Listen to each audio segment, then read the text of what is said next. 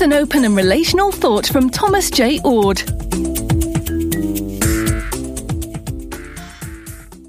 In his book Science and the Modern World, Alfred North Whitehead says the following provocative phrase: "The power of God is the worship He inspires." The phrase has been misunderstood by many, including some who say that we only give God power when we are in a worshiping state of mind or a worship service. But that's not what Whitehead meant. Whitehead meant that God's power is extended when we cooperate with God. I try to illustrate this in my book, Open and Relational Theology, when I talk about God's power. Here's a little story I tell. Snow fell for 2 days. When Uncle Johnny, Aunt Kate, and 9-year-old Gracie left the reunion, at least a foot of fluff covered the gym parking lot. As they trudged to the car, relatives helped themselves to second helpings of Thanksgiving pie and watched the Dallas Cowboys on the big screen. Johnny put the Camry in gear and pressed the pedal. It barely moved. The snow was too deep, the incline too steep, and worn tires had little traction. Johnny stepped out to push, and Kate slid into the driver's seat. He grunted and strained, calling out advice to Kate and swearing under his breath. Nothing. Little Gracie got out and pushed, but soon gave up. She walked back to the reunion.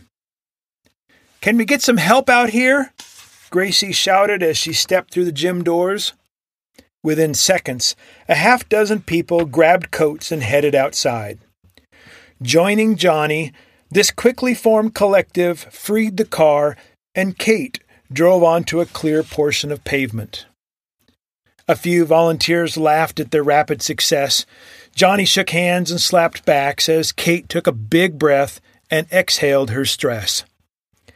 The makeshift crew returned to the Cowboys, and the family of 3 drove toward home. In this story, who was the most powerful? Uncle Johnny is probably 6'2" and 230 pounds, but he couldn't move the car more than a few inches. Aunt Kate gunned the motor, but the wheels spun in place. The group was powerful, and their efforts proved effective.